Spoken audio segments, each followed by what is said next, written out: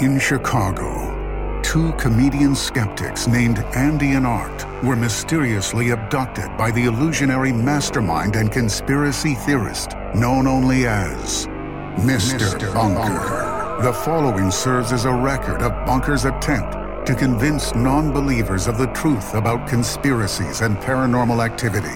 Andy and Art give an uninterrupted presentation and verdict on the plausibility of these offbeat topics, delivering what they call the whole enchilada. Will Mr. Bunker convince these two skeptics any of this is real? Will it convince you?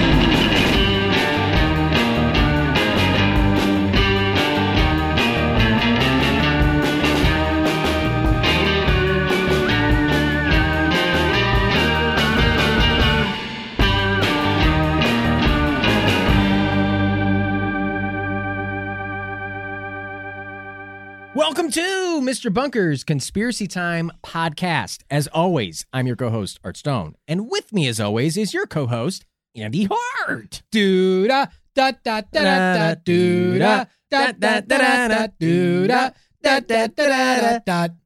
I dream of Andy. Oh, God, you'd be the worst genie ever. Yeah. No arguments from me. Nothing to say there. I mean, I think You'd look great in that see-through outfit, though. I would look great in it. That's true. I got the curves in all the right and wrong places. Yeah. But I think that what a muffin top. I would be more of like a monkey's paw genie. Oh, 110%. Where I would grant you your wish, but it would come with consequences. What is? I'm gonna fuck it up. But what is it? Oh, that's bad.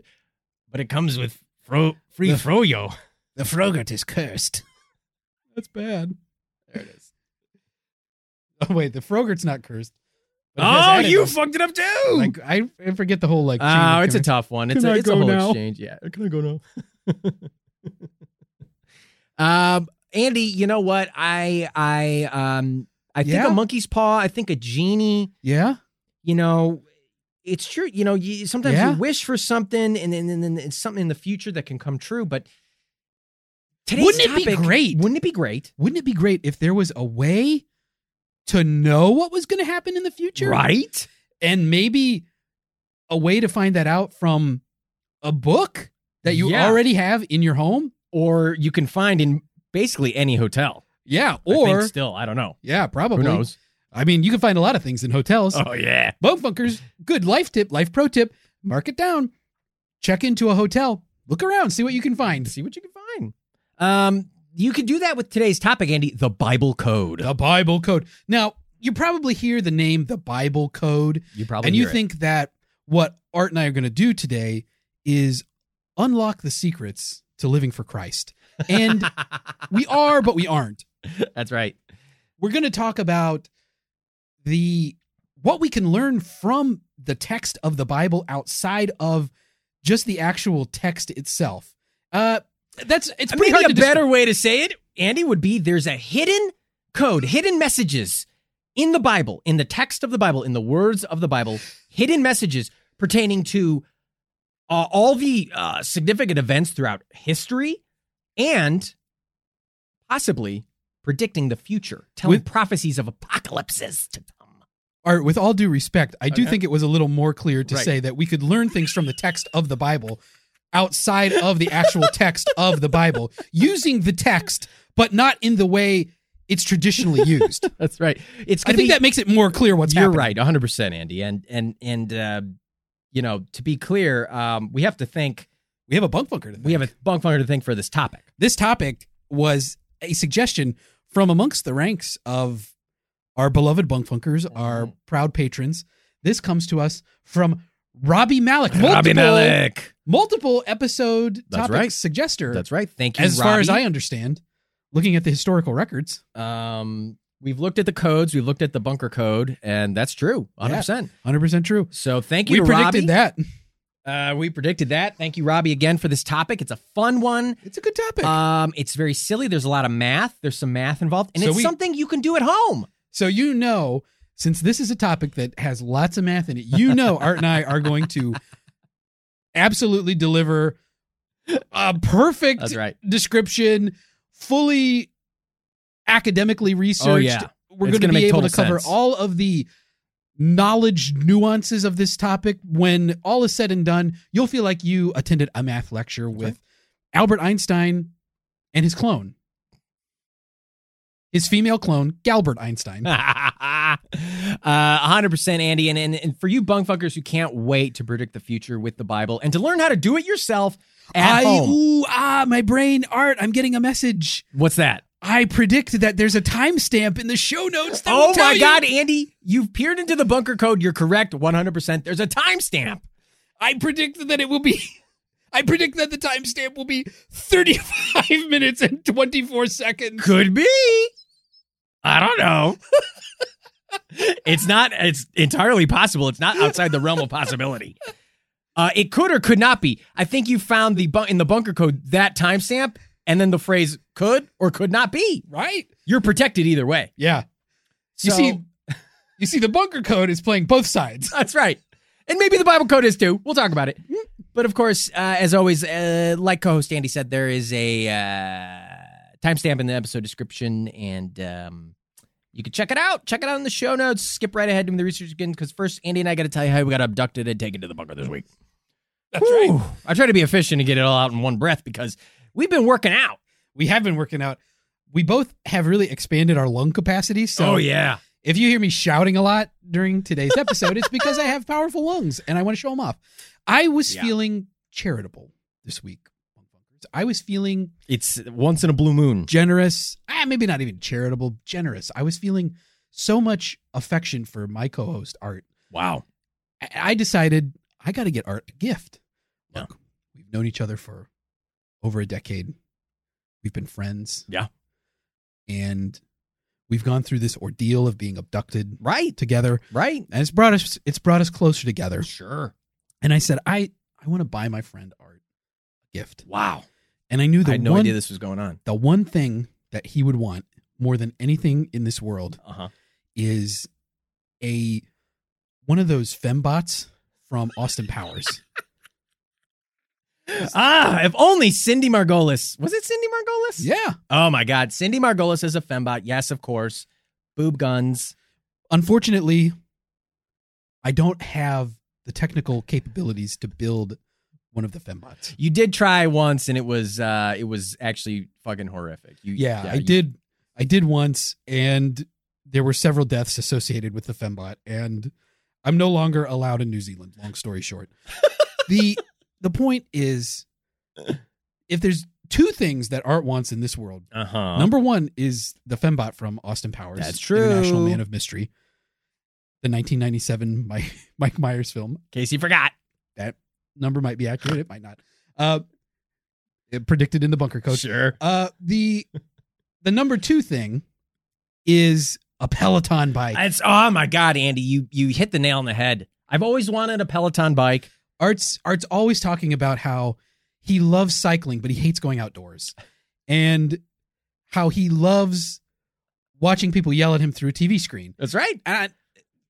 Peloton combines all of those things into one. It combines all of those things into one. The Art's Peloton a bit of a bike fit system. nut. Super health fit buff. nut. Super health buff. He's a health buff. He's a fit nut. He loves waxing his body. He loves bulking and cutting, and he treats himself like a lump of clay to be shaped by hard work. Right. And I knew a Peloton was for him, so I went out and I bought Art a Peloton. And you bought yourself one as well. I bought myself one as well because You got a 2-for-1 deal. I wanted us to be bike buddies. We're bike buddies. Yeah, we're bike buddies. We can we can combine. It's all in the Peloton system. You Right. find an instructor that you like. There's tons of different instructors. When you're getting into biking, Right. like when you get into anything, it's sometimes good to do it with a friend. Like we've both been interested in biking. We're a little bit bike curious. We decided to go out and get into being bike people together. I mean, I love big, giant melon heads and skin tight suits. I mean, so biking just seemed like a natural hobby. Right. We both like that. We both like Mhm. large, like additions to our craniums, Right. and we like aerodynamics, Right. and we like skin tight suits. Right. And I know that I'm indoors, but I did buy one of those cycling singlet type deals. Oh yeah, you got to have one. I bought one of those giant swooped helmets like they Right. wear for, speed skating Sure. because I want to be aerodynamic You even on gotta the be. bike. And, we've finally, we hooked them up. We got together. We both absolutely fell in love Yeah. with the Peloton experience because it's such a good workout. There are so many hunky, attractive, buff Yeah. instructors. Right. You want to go with the buffest, hunkiest, most Chad, attractive instructor. You want Something that motivates you, Yeah. and an attractive man telling me that I did a good job or just shouting at me to do better is a real motivating factor. That's for me. right. That's right. So we've been doing this Peloton. We've been getting yelled at by hunks for several days. And we eventually decided to settle on one instructor in particular. This is a very buff instructor. Mm-hmm. He runs a sculpt your buns course. Mhm. Yeah. So that's really fun, and it's like It focuses on the glutes. focus on the glutes, a lot of And, uphill. The glutes, biggest muscle in your body. It's important to work at Bunk Funkers. Really? Sure. And Not the quad. glute. Anyway, moving on. Let's not talk about anatomy. That's not the point here. I'm pretty sure I'm an expert, but let's not Okay. talk about it. Well, it's definitely the coolest muscle. We'll say that. It's the coolest and muscle. the funniest too. It's the funniest. Yeah. I mean, come on. I mean, it's your ass muscle. It's an ass muscle. It's a glute. It's called gluteus maximus. It sounds like a Roman emperor. Right. It makes farts. It makes farts. It's a lot of people don't know that farts are muscular discharge. Well, the noise of a fart is from your butt cheeks slapping together. Am I right or am I right? I'm definitely 100% right. You're 100% right. Although, there's a good portion of fat in there too. Not on mine. Oh, Not after this sculpt your buns course. That's right. Yeah, this is all muscle, baby. You kind of go around this course with this big buff dude, and he like makes you go up all these hills, and there's like all these like they look like I don't know, like there's like shelters or something built into them, like little things. I don't know what they're called. Sure, it looks like the Shire. Yeah, like the Shire. Maybe there's little things built into there, and you kind of run around that kind of course. And it's a very real world type of course. Where it looks so real. There are stalled vehicles on the road. You have to dodge. There are school buses. You have to abide by traffic laws, or he shouts at you. A lot of Walmarts. Yeah. It's very. It's so real. I mean, the screen on the Peloton bikes that you got, so real. Yeah, and I got to tell you, I got a hell of a deal on these too. A lot of people think. I mean, I hope Peloton's not listening. Peloton, if you're listening, earmuffs. Yeah, plug earmuffs, your please, ears. because you're supposed to buy them through Peloton, but they're so goddamn expensive. They're like fucking $5 million. $5 million. Well, look, I'm not a millionaire. Art, I like you. I love you. I want some more of you, but I don't have that kind of money on I don't my blame person. you. So I went through this website called Bunk Tech, where I found a lot of equipment, specifically in bundles of 2. Oh wow, really? Right. So there was a lot 2 of packs. There were a lot of like clothing options, where it's like, buy one of this, get another one free. It's like, buy this car that sort of looks like a human being, get another one for free. It's a lot of stuff like that. And I got this deal on a Peloton, on these 2 Pelotons. It was buy one, get one. BOGO. BOGO Pelotons for under $1,000. Wow. $969.69. Nice. Yeah, that's a nice price. It is a nice price. That's incredible, Andy. I'm glad that you're. I got no disrespect for a gift that also saves money. I mean, that is just a win-win. That's a win-win. Yeah, the important thing about who's a gift, losing there? No one. The important thing about a gift is that you get something thoughtful for a person. And you get something cool and that they'll actually use, and that is fucking badass and cooler than all the other presents. That's why I feel like price targets in gift exchanges is sort of an antiquated notion. I understand the ease of a price point, so somebody doesn't buy something really expensive. You should never feel bad about getting a good deal on something. You never should, baby. Life's a deal, baby. Yeah. Life is a deal way, and I'm gonna fuck it all night long. So yeah. Life's a deal. Buy it. Life's a deal. Buy it. So I got these great deals on these Pelotons. Thing is, yeah, everything was Some awesome. problems. We were loving it all week long. We were using these. Our buns were getting our fucking buns and ties We're getting so sculpted. I mean, We're starting to get phone calls from KFC because they're like, we want you in our ads because you have such really? shapely thighs and buns. The Colonel called me up. He said, I want to fry up your fucking buns and thighs, baby. Oh, I'm going to sell that shit. Oh, the Colonel tried to eat you. I think he wanted to fry me up. My buns and thighs were looking so good. Wow. He said, I want to coach you in my 12 original herbs and spices, baby. Oh, wow. And I said, Colonel, Jesus, buy a guy a drink first. He was going to wine you, dine you 12 original herbs and spices, batter you. Wine me, dine me, 12 original herbs and spice me, baby. God damn. I'm going to start field calls from fucking Popeyes. Who knows? Jollibee. What other places sell chicken? I guess we know why chicken. I guess we know why that suit was all white. That's cum. Well, it might have cummed. Well, he might have cummed. Yeah, he did for sure. But everything was looking up. Everything was looking, We'd really turned a corner. Terrific. Yeah. But then today, we went on the course. We biked, and we were biking so hard, and I was so in the zone, and you were too. I mean, we were both like, I was sweating, but you actually were like, not only were you biking, but you were also biking through your own sweat, which was like an extra layer of working out. Yeah. You were like swim cycling. Yeah, I really should get some sort of a windshield wiper or something. Yeah, for you my needed face. one. But we ended up somehow biking ourselves to the bunker. It turns out that the bikes left their moorings. They came free from the stationary assembly, and we were so in the zone, we just ended up biking here to the bunker. And you know what? It turns out that hunky, awesome, sculpt your buns cur instructor is fucking Mr. Bunker. Mr. Bunker. The titular Bunker. The titular Mr. Bunker. Yeah, I feel like such an idiot. My wife sent me a text, and she's so mad that there's a hole now in our wall the shape of me riding a bicycle.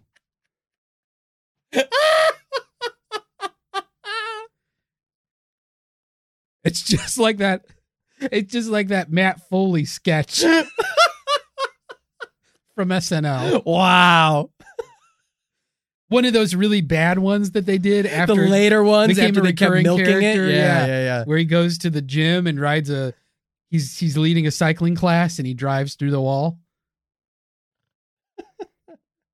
Well, you are always talking about sending your wife to a van down by the river. Yeah. She went to a little vacation, and that's as good as I'm going to do. Yeah, because you spent all that money on my Peloton. I don't have any more money after that Peloton. Yeah, I mean, you know what? Mr. Bunker is a real bastard for abducting us and forcing us to podcast again, Yeah. but goddamn, my buns and thighs have never looked better. Mine are on fire. They really are. Yeah. Oh, shit! Oh, God! Oh, Woo! oh, thank you for spraying me with your hose. Yeah, I keep a camel pack of water because I get so thirsty when I'm doing my Peloton biking that I had to spray you with my hose. I guess I forgot I was sitting on a scented candle. You gotta stop leaving your fucking Yankee candles all over the bunker, Andy. This suit's all Lycra. What am I going to do? God damn it. Well, bunk bunkers, here we are again in the bunker. So I guess we're going to podcast for you. But first, Andy, we got a bunker alarm. Buns first. Buns first. We have a bunker alarm. This is a fun one. This is a great one because this show, which we've only recently become involved with, has a new patron. So apparently we're doing a great job already, right out of the gate. We want to extend our best thank yous that we can muster to the newest Mr. Bunker's Conspiracy Time podcast patron, Amanda Hugginkiss. Amanda Hugginkiss. Hello? Is there a... fuck, I fucked it up. I'm looking for Amanda Hugginkiss. Yeah. Can't somebody help me find Amanda Hugginkiss? I just need Amanda Hugginkiss. That Bart, that little fucking scamp. That scamp. But Amanda Hugginkiss is the newest patron of this show. And as apparently is tradition, yes, I am going to once again attempt to utilize this bunk tech. Wait a minute. Bunk Tech? Oh, what the Ah. fuck? We should have caught that. Wow. Well, I won't make that same mistake again, I'm Yeah, sure. me either. Definitely. Anyway, 100%. Bunk Tech Bunker Alarm 3000 to give a hearty thank you Hearty. to Amanda Hugginkiss That's right. for being our newest patron. Mm-hmm. All right. So, All right, let's warm that puppy up. gotta warm it up here. Gotta turn the machine on. Oh, it's probably this chain. Yeah, pull that chain. Wow. Okay. So that's not just a switch chain. It's like clearly opening some kind of valve as you're pulling that chain down. Yeah, there's a starting lot of, kind of an a lot of engine. steam coming out of here. And a lot of oil burning. You can smell it. Uh-huh. You feel the bunker is filling with fumes. All right, so I guess I'll just flip this switch. Ooh, there's a lot of electricity. What is that, melted cheese? Oh, that was electricity? That was electricity. Oh, okay. Definitely. It would have melted cheese. That's for Oh, sure. right. Yeah, yeah. That was yeah. hot. Well, okay. I guess I'll just press these buttons. Whoop. Boing. What Wow. a sound scheme did they design this with? Squishy has buttons, man. Yes. Gunking behind these things are clean. You want a tactile button. You never want to push a jelly button. Kind of feels like somebody dropped like a rolled cake underneath these buttons. A rolled cake. You know, like where you make a flat layer of cake and then you roll it like A like Swiss roll. like a jelly roll or a Swiss roll. Okay. See? A rolled cake under there. Uh-huh. That's definitely the analogy I sound. would use. That's the sound. If you put a button inside of a Swiss roll, that's what it would sound like. Yeah, for sure. Definitely not like when there's like only a little bit of mustard left in the mustard thing or ketchup. Definitely more like a jelly roll. Yeah, keep pressing it. Ah, well, there we go. This one looks good. So, Amanda Hugginkiss, this bunker alarm is for you. In 3, in 2, in 1. Oh, oh, oh, oh, oh, oh,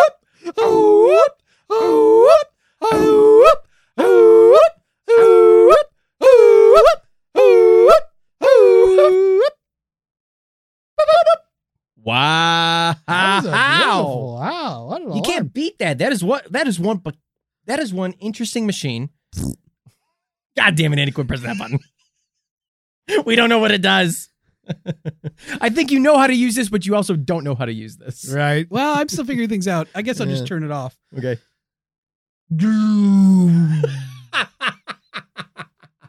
Okay, now that was a power down sound. I could tell that. But hey, I hope that bunker alarm powered up Amanda Hugginkiss and thanks the Ooh. now is that melted cheese or what is that? Why would there be melted cheese in the machine? I have no idea. Either way, thank you to It's Amanda inventing Hugginkiss. Appreciate the patron support. Thank you for being a patron. Thank you for supporting the show.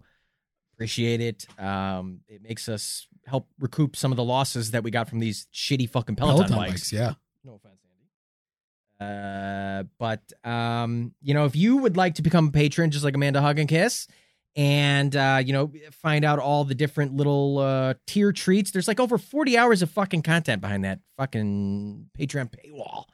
It's craziness, Andy. We're doing so much work. Well, it's worth it. It's worth the work.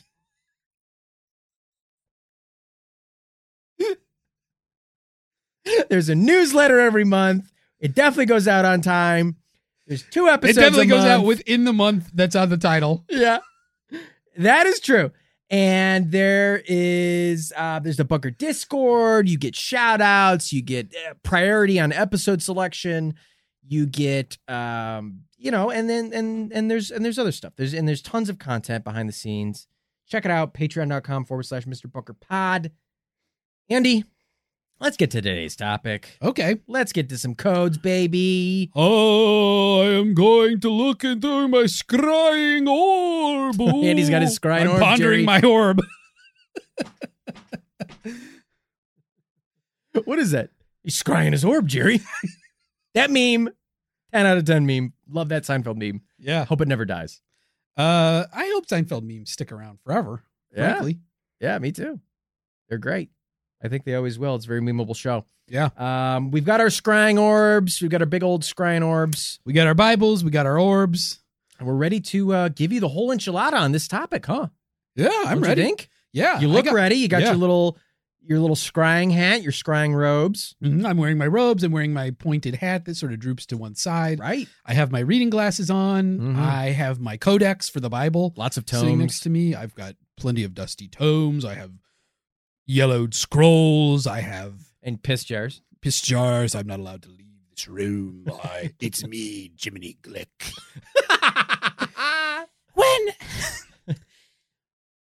What did you learn from the Bible?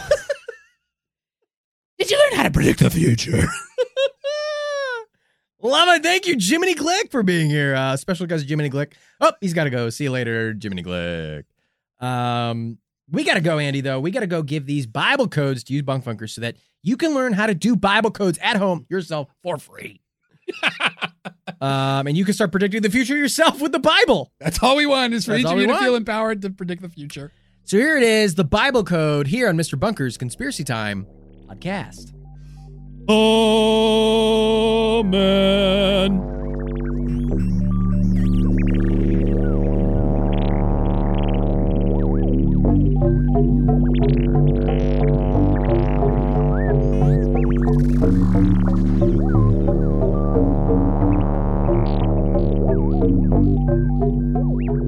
Bunk Funkers, we, your intrepid co-hosts, have uncovered a secret message. A secret code hidden within the vast catalog of our podcast. It is the Enchilada Code. Yes. Oh, Oh, God. we have peered into the Enchilada Code, and it has foretold many a prophecy. For instance, the Enchilada Codes have told me that in the future, co-host Art will probably end up getting into NFTs, even though he thinks they're dumb. And he'll get really pissed when he learns that people are saving his hot Garf NFTs. Well, I don't know about that code, but were that code true, it would be a shitty thing to do because those are very valuable and sexy NFTs designed by a who knows who, maybe a podcast host. We don't know, and you shouldn't be stealing them. Woo, the codes.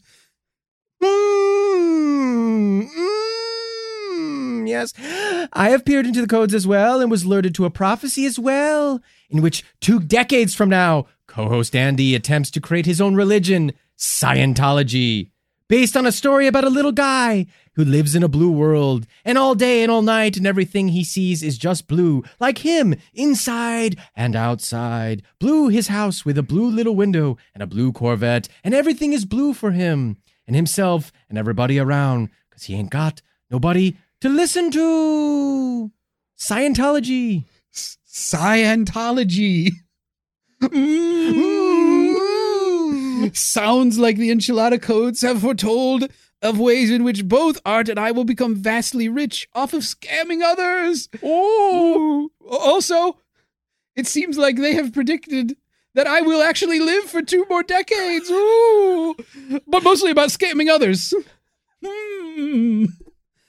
Maybe we ought to stop and reflect about what that says about us as people. No. Andy, we have a podcast to do. Patreon.com/Mr. Bunkerpod. You're right, Art. Patreon.com/Mr. Bunkerpod. You're right. The Enchilada Codes also foretold of today's topic. What? The Bible Code. No way. The Bible, little book called the Bible, has been used to make predictions since, well, it existed. I mean, if there's a prophecy to be said or a doomsday to prepare for, you better believe it was found in the Bible somehow. But what makes the Bible Code so different? Well, it uses egghead science, called math. I never heard of it personally. Never heard of it. But eggheads like it, apparently. And boy, does this topic make eggheads seethe. They hate it. This guy uses one simple trick to predict the future. Eggheads hate him. Click here to learn more. Yeah. Obviously, there is a deep religious tradition in the Christian and especially in the Jewish faith of interpreting the quote-unquote hidden meaning of the Bible, right? So the Bible code is kind of adjacent to that. A little bit. The Bible code is a supposed set of hidden words, or encoded words, rather, within the Bible, which Bible code believers feel is prophetic and has predicted many significant historical events. Now, most Bible coders use only the Jewish Torah, which is comprised of the books of Genesis through Deuteronomy in the Bible, and it's written in Hebrew, to find these Bible codes. But, many have also used English translations of the Bible to find similar codes. We're not going to argue over semantics over here. The Bible codes have likely been made most famous by a man named Michael Drosnin in his book series called The Bible Code. Apropos. A little on the nose. Yeah. According to Drosnin in his books, the Bible contains a ton of hidden codes pertaining to future events, and some may be warnings of an impending apocalypse. Wow. Drosnin was a former reporter for the Washington Post and the Wall Street Journal, and feels he brings a very factual and based approach. He's fucking based. He's based, dude. He's not. He's based and Bible-pilled. He's based and Bible-pilled. Approach to reviewing the Bible codes. Quote, I have no idea what he sounds like. I started out in the night police beat.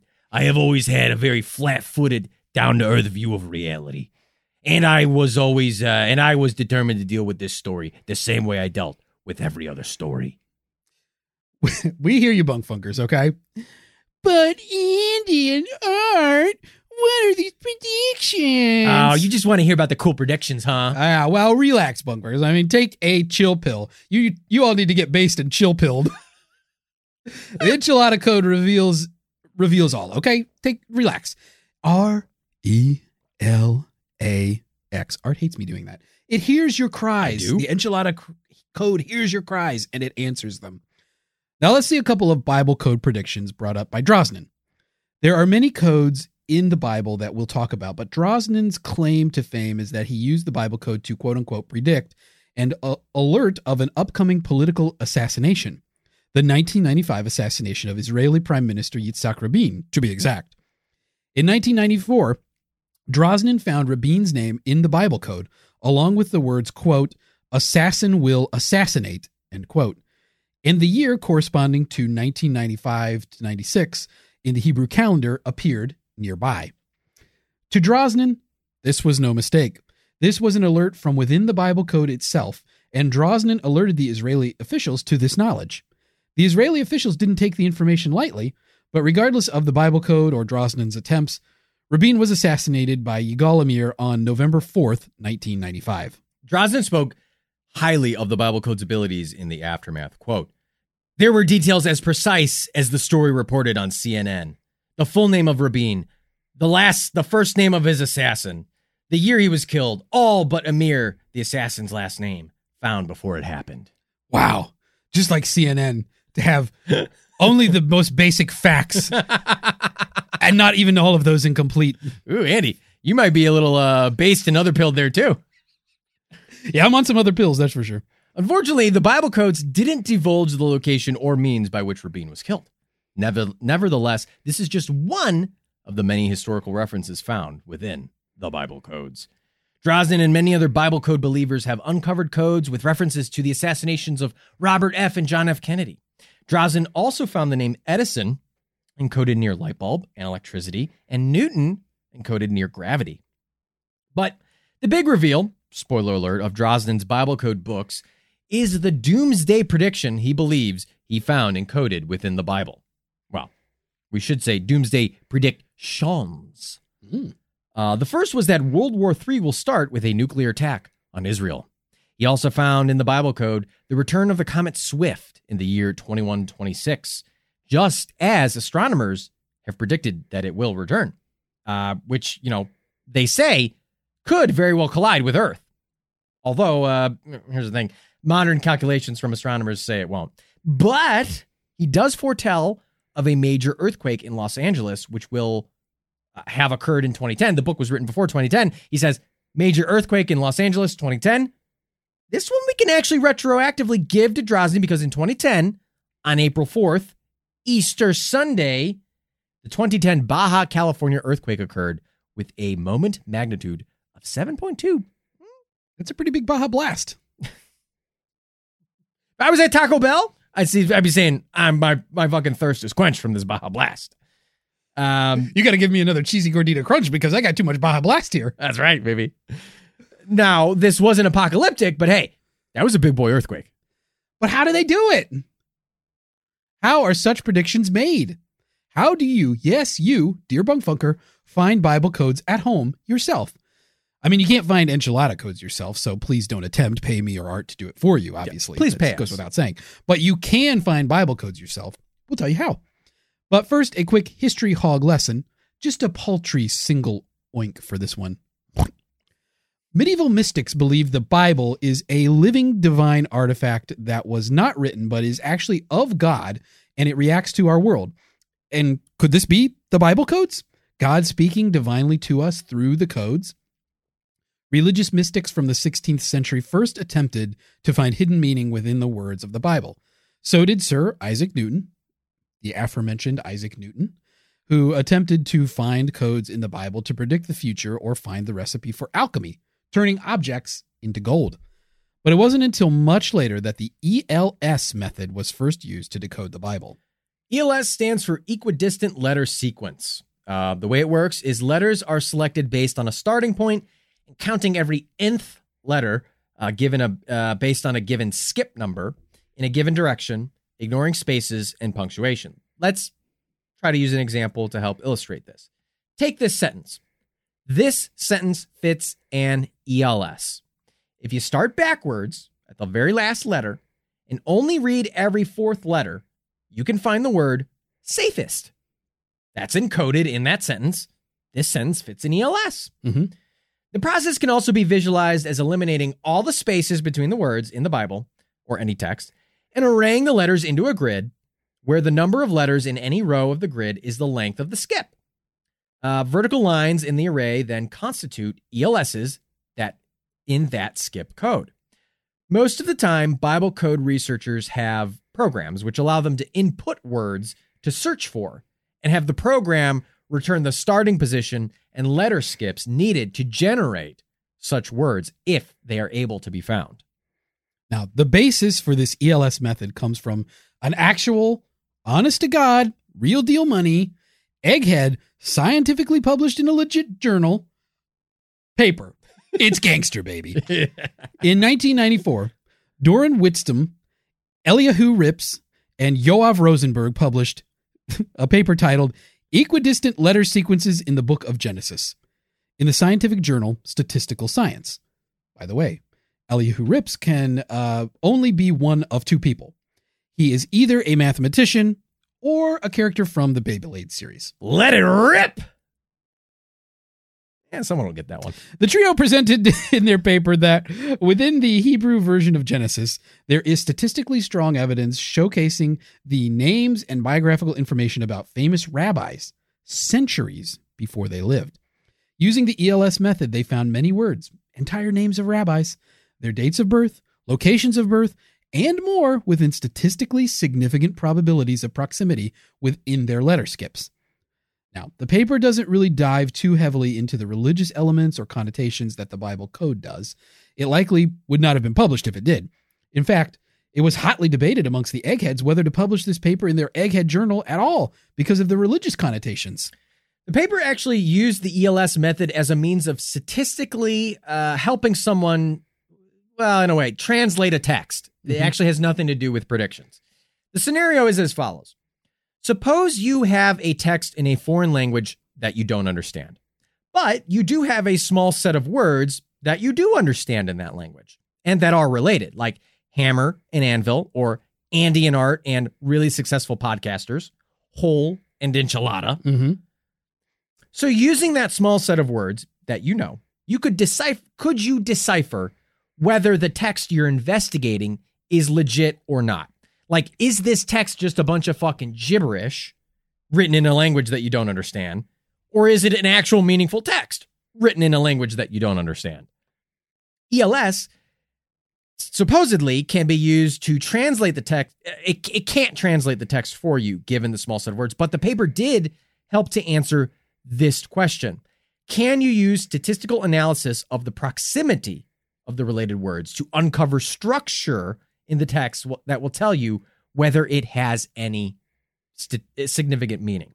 Thus, if the words you find are of a high proximity and high probability, then according to the paper, perhaps yes, you can use the ELS method to determine if a piece of text has meaning in a language. That's it. This will come as no surprise to anyone, but we're not eggheads. We're not. But Whitstone et al. Mathematically define a way of measuring the quote-unquote distance between encoded words and statistical measures of how close together, quote-unquote, sets of encoded words are. And like we mentioned, their measures found that words with minimal skip values are more significant than ones with larger skips. No hopscotch moves here. We want minimal skippage. Okay? Basically, if you find a word and only skip 4 letters versus a word where you skipped 237 letters, the one with 4 skips has a higher significance. Anyway, they ran experiments on 2 samples. One consisted of the names of 34 historical figures in Judaism and their birth and death dates. The other sample had the same information for a different set of 32 historical figures. For each sample, they created a set of 1 million different permutations of the names with the dates by taking 999,999 random matching. So, in other words, they have the names of these historical figures, 2 sets of data, one with 34, one with 32. They have 1 million permutations of that data, in which all but one is just a random matching of all of the names with the dates. Right. So the name and the dates don't necessarily correspond, but they might. It's random. And then 1 permutation of each set of data where the names and the dates are matched. The methods they developed allowed them to measure the so-called distance between the list of names and the list of dates in each of the permutations. The results are pretty wild for eggheads, right? For example, with the set of 32 names and dates, only 3 of the 1 million permutations had a shorter distance between them than the correct matching of names and dates.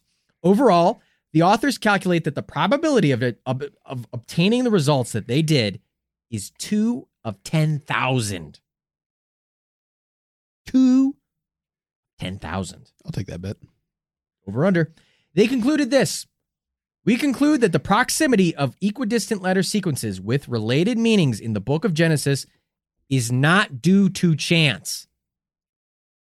Not due to chance. That's how you know it's egghead science and not fucking cool, fun, Chad, fun stuff. Because there's probably not chance involved. That's it. That's what they can conclude. Right. All that work.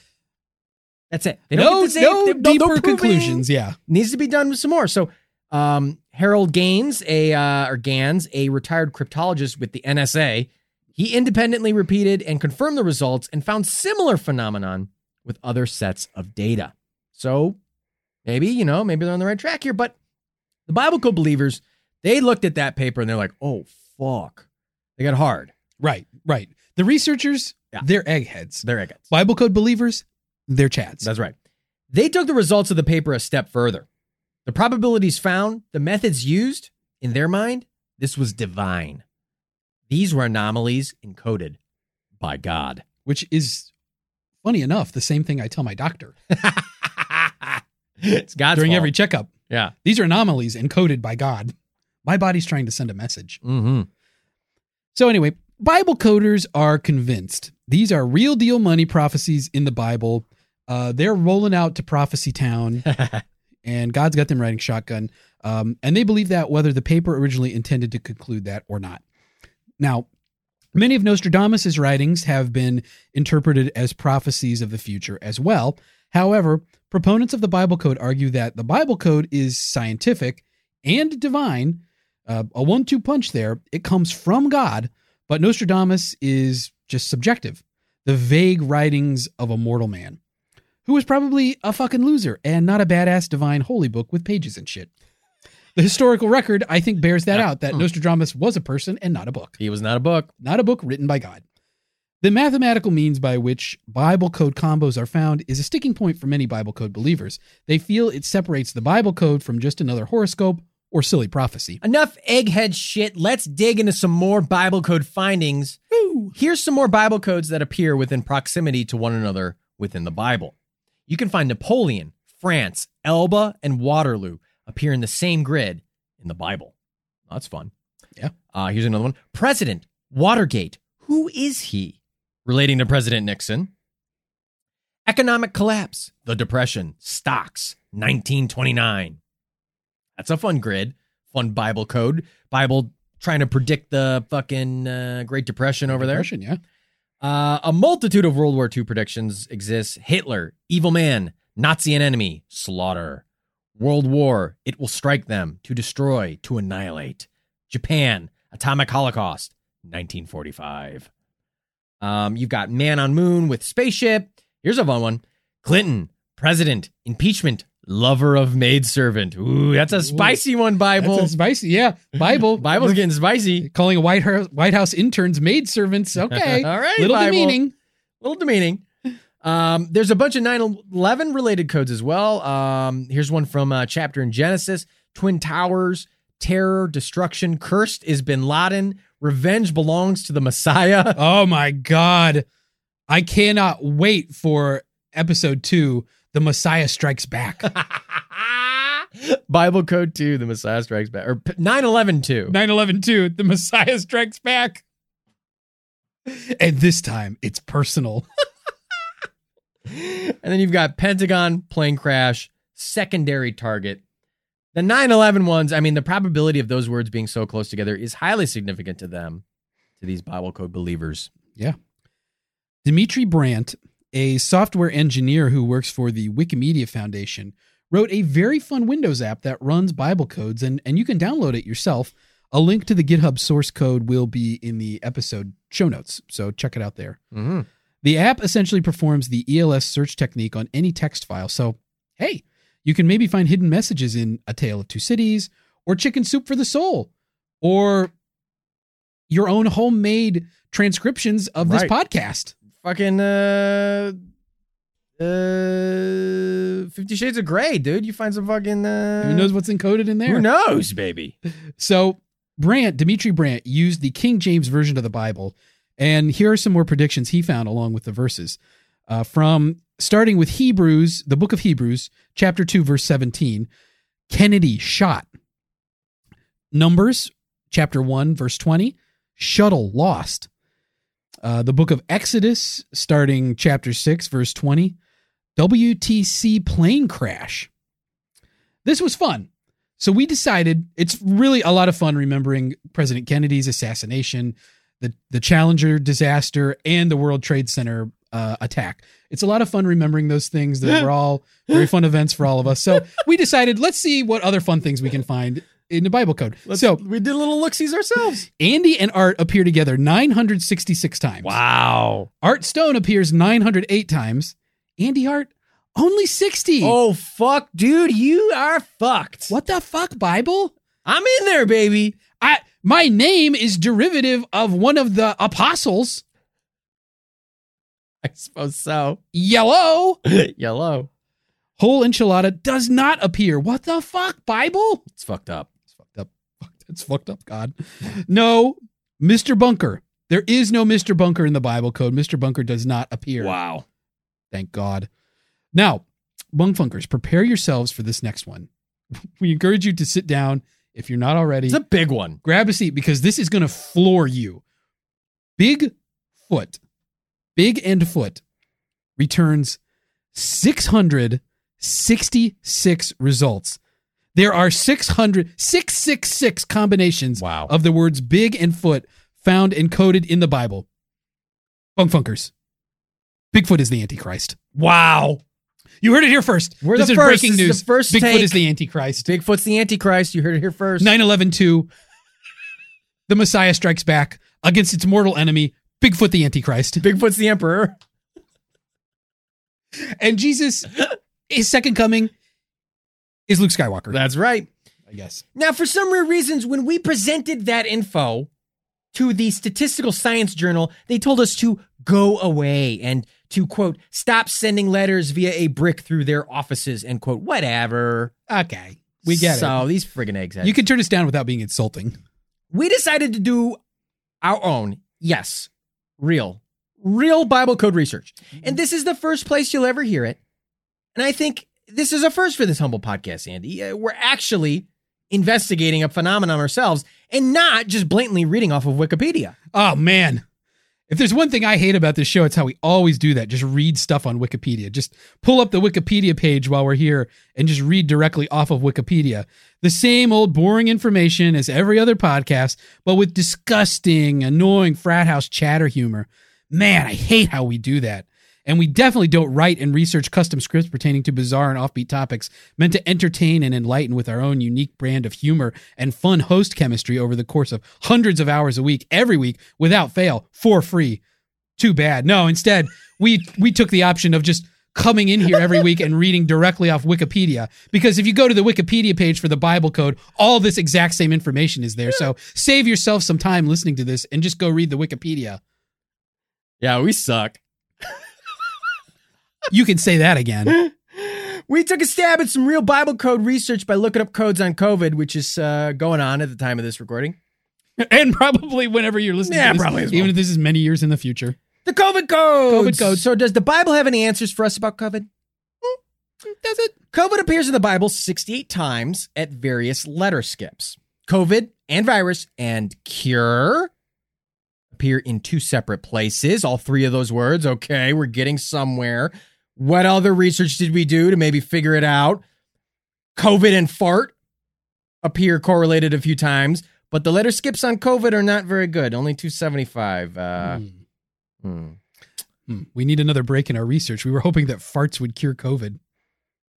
I'm going to be honest with you, bunk funkers. I mean, we did some work here, but then we kind of got a little distracted and started looking up things like cum and poop and fart and dick and balls. And did you know that diarrhea doesn't show up in the Bible codes at all? Wow, what a disaster. But hey, look at us contributing to society. Don't say we didn't ever give back, humanity. Yeah. So we contributed that to society. So get over yourselves, humanity. Diarrhea doesn't show up in the Bible codes. Now we know. Did anybody think to look of it before? No. But where are these codes coming from exactly? Most believe these codes came from the great encoder, God, as he's sometimes called, the great encoder. But other takes include some kind of time traveler from the far future who is leaving these hidden codes in the Bible. Or aliens, of course. Of course. Naturally. Now, we've dished plenty of Bible codes, but what do the Bible code breakers, the skeptics, have to say about all this? Well, there's quite a bit of codes the skeptics are breaking here. Let's start with the people involved in all of this. Let's talk about this community of Bible coders. Michael Drosnin and Eliyahu Ripp's letter rap has spent a great deal of time. Andy doesn't get the reference, but I like it. I know what a Beyblade is, but I never watched the show. I mean, I didn't either. It was past my time. But anyway. They spent a lot of time working together on their version of the Bible codes. Rips, of course, co-authored the original Bible code, quote-unquote, paper in the Statistical Science Journal. But as we mentioned earlier, that original paper, it did not endorse the idea of any kind of hidden message in the Bible. It's about, like, text translations and egghead science. It's right. Rips and Drosnin have really taken it that way, though, and have fucking run with it. And Whitstone, and another, co-author of the original paper, has publicly denounced the work of Michael Drosnin and his Bible code books. And Rips has too, in a way, but then doesn't really deny the accuracy of the many areas in Drosnin's books where he's quoted. I was right. The book itself overall is not, though. Yeah. Rips has also appeared in many different History Channel programs regarding the Bible codes and their supposed divine meaning. They obviously I don't want to speak for the guy. Maybe the History Channel approaches you, says, hey, I want to talk about that historical research. Then they chop up your interview and stick you in there. Right. But, skeptics are pointing at him and saying, what's going on here, buddy? Right. Let her rip. Why would you even agree to do that? Right. Yeah. The strongest Bible code busting take the skeptics have is the absurd amount of cherry picking going on with the supposed codes and evidence coming from the Bible codes. When looking for a Bible code, the researchers specify the word they want to find.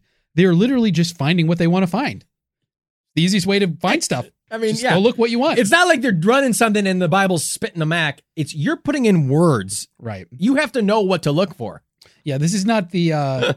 we're not talking like a Zodiac killer cryptography exercise here. This is just like searching for it. Anyway, the Bible is a huge friggin' book, dude. I don't know if you've ever seen this thing, but it's long. It's big a boy. It's a big book.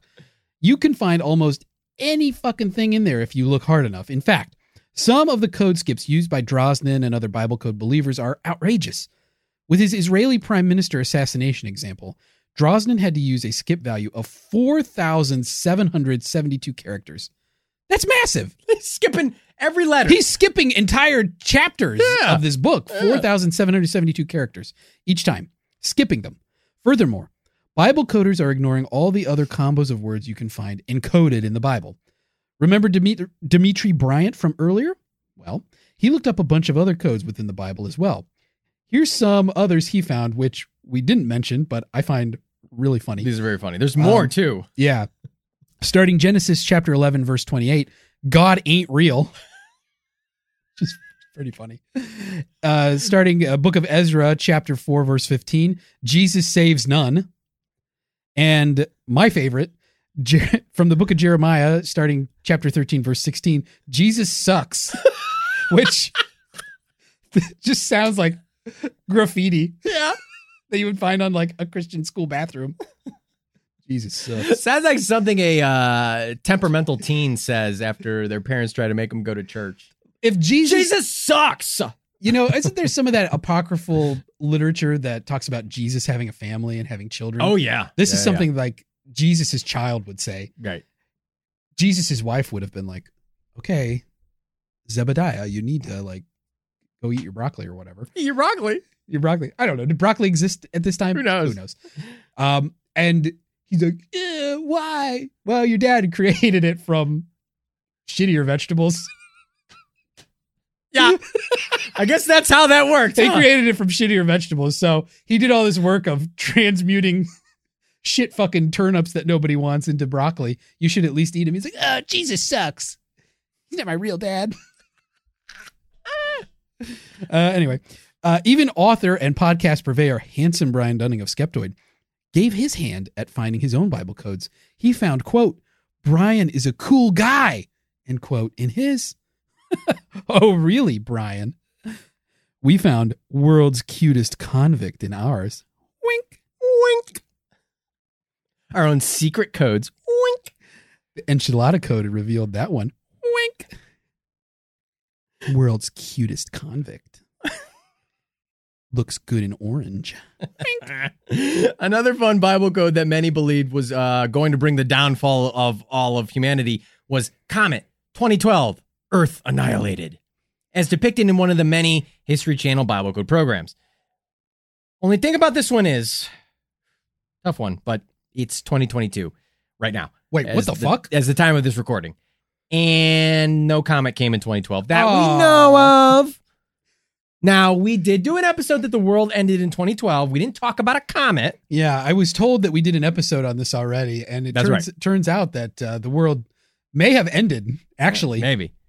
So, you know, obviously there's maybe some room for this to still be right, but I guess this kind of shows when you're searching for words in this manner, there's really anything you want to find hidden in the Bible.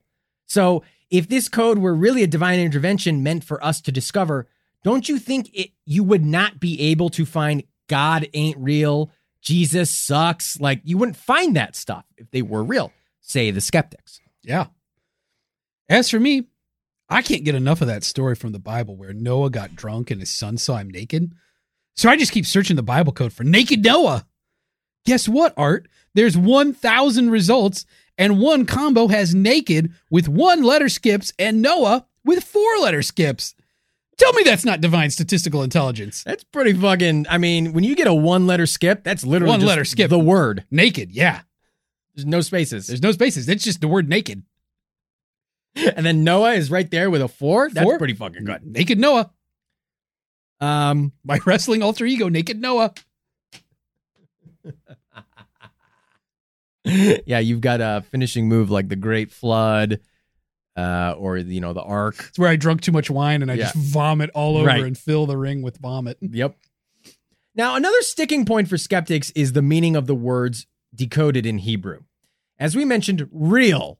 I mean, that would probably be a counter argument, is that we're looking up all these things in English. You got to use the real Hebrew Torah. That's where it's believed that the real Bible codes come from, written in Hebrew. Well, Drosnin and many other Bible coders kind of take some liberties with the meaning of these Hebrew words they find in the codes. Many Hebrew words have multiple meanings in English, and this can pose a problem for Bible codes. For example, the words accompanying the name Yitzhak Rabin, or Rabin, are variously... Yitzhak Rabin is the bird they named in honor of Yitzhak Rabin. I was going to say that's Batman's Jewish, sidekick. I tell you what, he had one hell of a bat mitzvah. That's a good one. But I'm chuck. They're variously translated. So remember, he found assassin will assassinate, right? And it's like, oh, fuck. But, you could also say it's assassin that will assassinate, assassin who will assassinate. Others have pointed out that the Hebrew word for murder might actually be misinterpreted as assassinate. Given that in mind, one could surmise that maybe this Bible code wasn't a prophecy of a leader's assassination, but a warning that this leader is a murderer. What? Hello? That's very different. Now, similar research has been done by Professor Brendan McKay of the Australian National University, and he found very similar findings to Whitsom, Rips, and Rosenberg, but by searching through the Hebrew translation of War and Peace. That doesn't really bode well for those believing the Bible codes are divine if you can find the same stuff in a secular book. Do we know that God didn't write War and Peace? Do we know that God didn't write War and Peace? New episode coming soon. There we go. Another issue with the Bible coders is their misuse of the original paper outlining ELS. The original paper provided the proximities of the various words found in order to come to the paper's final conclusion.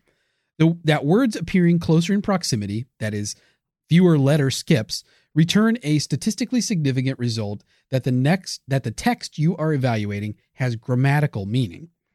But many of the Bible coders flippantly use probability and proximity willy-nilly to make it seem like the codes they found are so unique. Drosnin writes, quote, "The odds that it would be encoded with his name were 100 to 1. The Rabin assassination was encoded against odds of 3,000 to 1, end quote." What do these odds mean? Yeah, who's setting those odds? Where did they come from? Is there a bookmaker in Vegas doing this? Drosnin and many other Bible coders never provide their letter skips, nor do they break down the statistical significance of the codes they find. They just say, it has great meaning. And many of these so-called predictions are of the no-duh variety. A lot of Bible code predictions are things that have already happened, first off. But second off, for any of the prophecies or predictions are highly plausible events with or without the Bible code. For example, a major earthquake in California. Earthquakes routinely happen year-round in California. It should not come as a shock when one happens.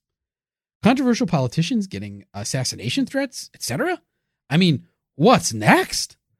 You predict I'll rush to the toilet to take a dump, even though I'm expecting an important phone call any minute on my landline that I still pay for. And then as I'm squatting on the porcelain throne, the call comes and I comically attempt to leave the bathroom with my pants still around my ankles and fall down the stairs like a goofball, knocking my head against the end table at the foot of the stairs, allowing my unconscious, sweaty body, pants festooning my ankles, to be discovered by my wife and child as they both loudly sigh in unison and proceed to get the dad fell off the toilet emergency go bag that we keep secured in the front closet. That happens at least twice a week. Give me a break. That's not a prediction. That's a promise. That's a promise. I mean, it's a certainty. Give me a break. A lot of doomsday predictions from the Bible code also suffer from backtracking, or the, quote, can't be wrong predictions, where either result is most definitely in there, so I'm never wrong. It's like the kid on the playground. It's like, nah, well, I have a visible shield. Nope. Lasers can't penetrate my shield. Nope. I know before it resisted all physical damage. Well, it also resists energy damage now. Drosnin, for example, predicted an, quote, atomic holocaust of Israel in 1996. And when that didn't happen, he found the word delayed encoded near the prediction. Quote from Drosnin. Why didn't the Bible code just tell the one real future? The answer appears to be that there isn't just one real future. There are many possible futures. Drosnin's voice changed a lot over the course of this. Yeah, I don't know what he sounds like. He could sound like anything. I mean, just like these predictions. Yeah, I'm not wrong. That's true. So if Drosnin is right about the future, he's an amazing prophet. Oh my God. If he's wrong, well, he just happened to get a different future that time. I mean, that's big time Chad energy, but still, bro, I mean, fucking come on. You're backtracking around here like the Virgin. Can't do that. You got to go you got to go hard. One answer. Pick a thing and go for it. Yeah. Even if it's totally wrong. Yeah. Never admit that you were wrong. Never back down. Just keep saying it. Another great example. Remember that comet hitting Earth in the 2012 prediction? Well, a similar comet Bible code search brings up this grid. Comet.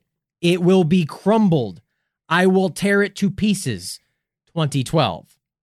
See, the Bible code wasn't wrong. It just had both outcomes prepared for you. No matter what happens, the Bible codes were right all along. I think those are lyrics from a Black Eyed Peas song, aren't they? Yeah. And Bunkfunkers, you've been right all along listening to today's topic on the Bible codes. What do you think? Divine encoded messages or stupid clickbait statistical anomalies? Either way, there's no disproving the awesome power of the whole enchilada code.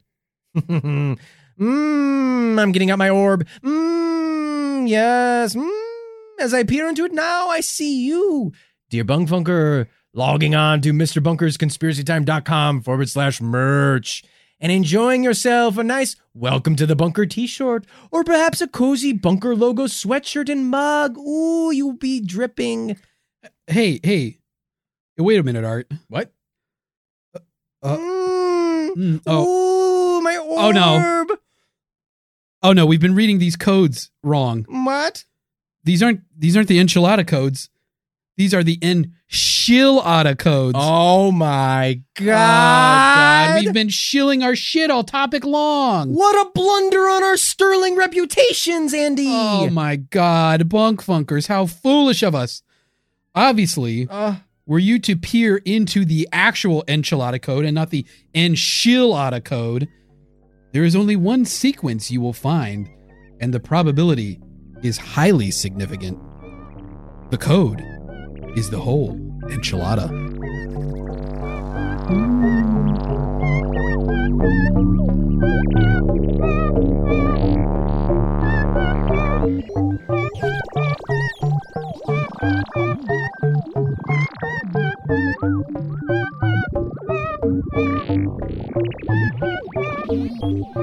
Mr. Bunker's Conspiracy Time podcast will be right back after this brief message.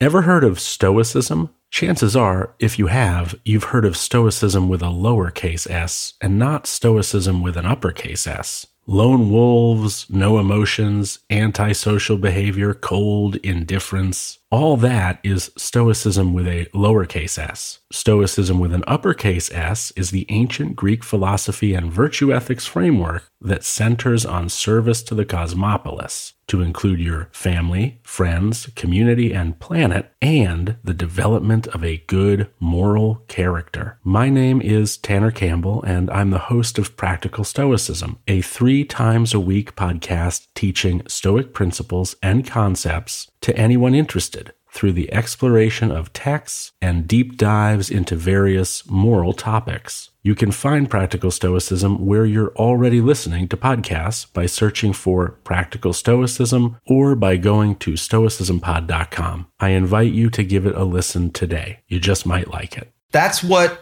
ransomware is all about. It's psychological pressure. Ransomware, when your computer's hacked into and your data held ransom. Attacks are on the rise, and Russian gangs are making billions of dollars. The moment I got that message, I knew our greatest fears that we ever have are starting to come true. The post-Cold War era is over.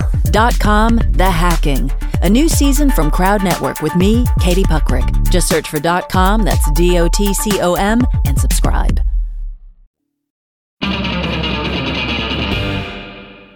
Hey, welcome back, Bunkfuckers. That was our research of the Bible codes. Dun, dun, dun, dun, dun, dun. Bible codes. Dun. Andy, blanket statement. Here we go. Soapbox out. This is the fucking stupidest bullshit in the fucking world. The topic, very fun. I like the topic, not shitting on the topic. Holy fuck, I have never come out harder. I think this is so... Everything we've ever uncovered, fucking ghosts and aliens and shit, have so much more validity than this. This is the fakest fucking bullshit. This is so stupid. It has nothing to do with anything. And that's it. Blanket statement. Top that. Wow. Coming at you hard. That is one hell of a blanket statement. After... Don't you drop something on me where you're like, actually, Art, now I'm starting to think the Bible is real. After learning about the Bible code, I'm left with this feeling that I feel in some other situations as well, which is, so what? What do you mean, so what? To me, this is a very what? Enhance. Computer. Anti-computer? Enhance. This is a very Baghdad battery situation for me. And what I mean when I say that is in the early days of Ancient Aliens, the TV show on History Channel, they did an initial episode, I think an hour-long special. That was the very first Ancient Aliens. And what they tried to have on there were believers and a skeptic. So they had people like Eric von Daniken and Giorgio Tsoukalos. Well, they also had somebody on there who was an editor of a skeptical magazine. And one of the things they talked about in this inaugural episode was a clay pot, small clay pot that was found in Iraq. We're not talking ganj. We're talking a vessel. A clay vessel that had a top to it that had copper, lemon juice, and like asphalt or something like to stop it. Oh. And what they found is a battery. Well, what they found is if you put an acidic substance inside of it, like orange juice, you can create an electrical charge with it. Wow. And so believers say this is proof that ancient people in Iraq, at least, had access to electricity. Skeptics, on the other hand, say, we have no evidence that suggests that anybody in Iraq ever put orange juice in this. They had no electrical devices that we find. Yeah, they weren't charging their fucking iPhones. So in what way would it be a battery? Why would that be useful to them? Right. There's no evidence that they would have used it this way. And we don't know what they used it for. Ancient aliens gave them battery technology. Right, that ancient aliens helped them learn how to create batteries from their rudimentary tools and materials that were available to them, and that they were using that to power electrical devices. Bible code feels a lot like that to me, where it's taking something old, looking at it through a modern lens and going, here's something significant, when really it has nothing to do with the original intent of the creation of that thing. I agree and somewhat disagree with you, but I do agree with you. I disagree All right, well, with thank you for because pointing out that you disagree with me. Yeah, I don't want to be associated with you in any way, much like Witt's term or this Eliyahu rips, let it rip. Right, Beyblade, 3, 2, 1, let it rip. That's how you, oh my God. That's number one. That's what you would be in the Beyblade series is you would fart and you'd be like an obnoxious comedic character. You'd be like, let it rip, and you'd be like, toot, and everyone would be like, Andy Coon, and then you'd be like, tee. And you'd be really bad at Beyblade battling. Yeah, right. I would not shitty Beyblade. I would not be allowed to participate. No. But you'd be like the main character. Beyblade reminds me of that older board game, Crossfire. It's probably a lot like Crossfire! You get caught up in the crossfire! I think that this Also, do you remember that CNN show that had Tucker Carlson on it? It was called Crossfire? Was that with Chris? What's the other guy who was on it? Can't remember. Matt something? Yeah. I don't remember. Something like that. Paul Begala. No, this is, it's just like, it drives me nuts because the original paper had nothing to do with finding words. It literally was just something sort of these guys used the Bible because they're all like, very like religious, It's a well-known text. It's a well-known text and they're easy to relate to. And also they're probably passionate about it because they're like, they're all like Jewish historians as well as mathematicians. Right. So they're very involved in their religion, I guess you could say. And so it made sense. And then, so it's like somebody used like a weird kind of math thing that's like kind of easy to figure out yourself. And then, and religion. And it got published in like a real scientific paper. So then they're just fucking running wild with it. The actual Bible code stuff it's in no way related to the source. They're not even using ELS the right way. It's literally if you were like, I'm like struggling to put something together. It's like if there were like instructions on how to use a fucking blender and then you use you put the blender in the oven. You're like, I'm blending food. You like put food in the blender and then you stuff the blender in the oven. And then you're like, I made a meal. Like it's the same thing. It's like ELS was not designed to be used this way. No way. Can I say about the ELS paper? Sure. Just briefly. I don't really even, I guess, understand the thesis of it. Either. I don't get it either. Because people have picked it apart. Like, we didn't talk about it because it's boring, but it's right. All these other eggheads were like, I found different results. You're wrong. Yeah.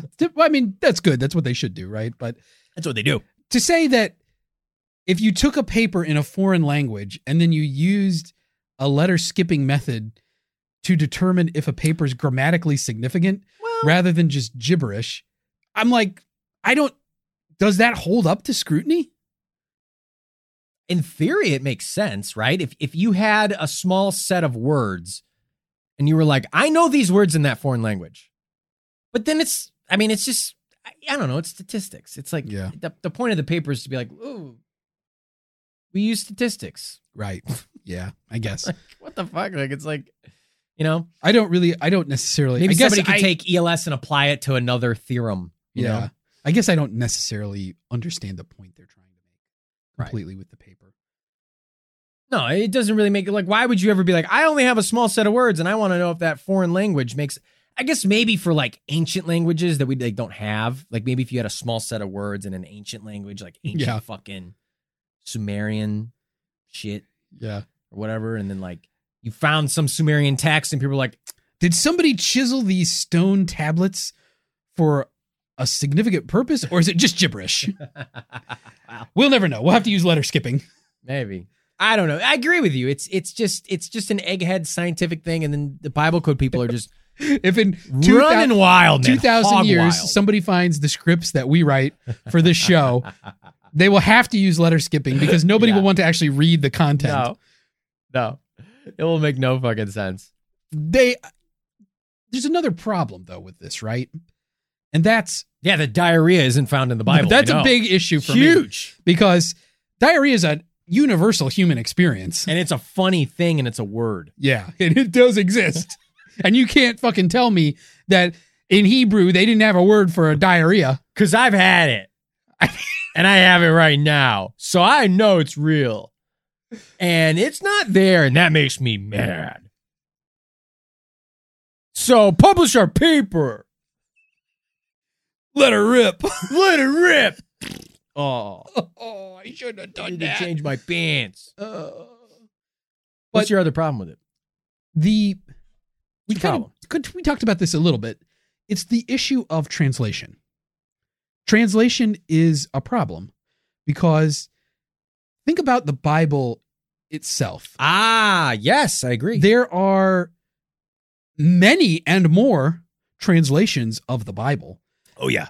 The reason that there continue to be new translations is because people go back and reconsider the Hebrew text or Sanskrit text, or Sanskrit, Aramaic or whatever language these original, oh boy, starting a religious controversy here saying Sanskrit, there's always, but the Aramaic or the Hebrew, these old texts that form the basis of the Bible. There's all these reconsiderings, and whoever does the translation may translate it slightly differently. Well, for anybody that's interested in translating ancient languages, not that long ago. Why are you listening to this? Why? Yeah.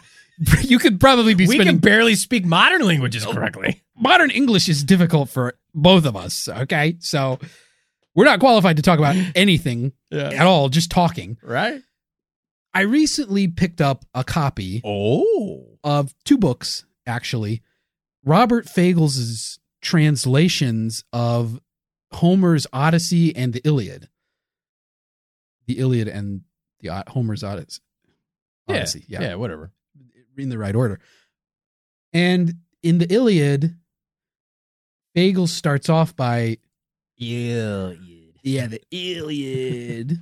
Got to fight for your right to party.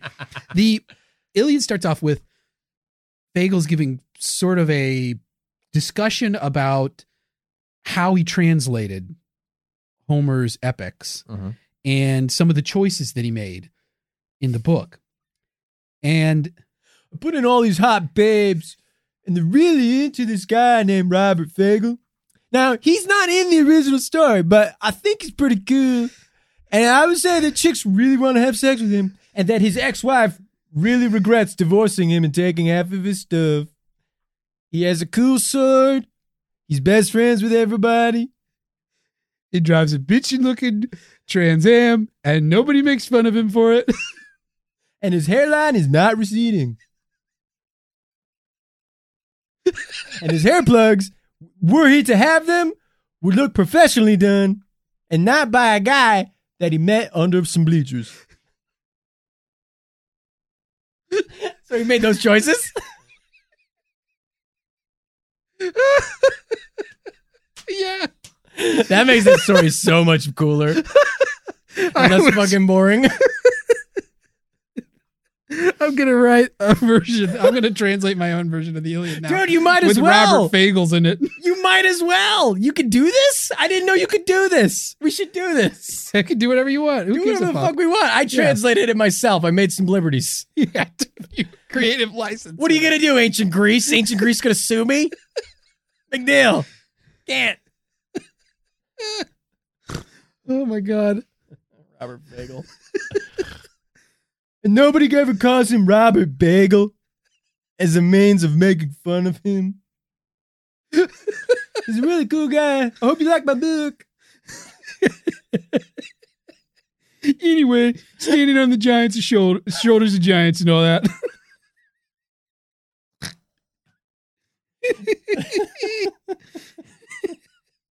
Anywho.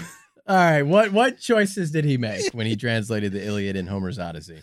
Well, translators make a lot of choices. Sure. They have to. Because language is not a monolith. In that language changes, it evolves. Oh, big time. It's a living thing that people use. We could go back a few hundred years to people who speak English at the time.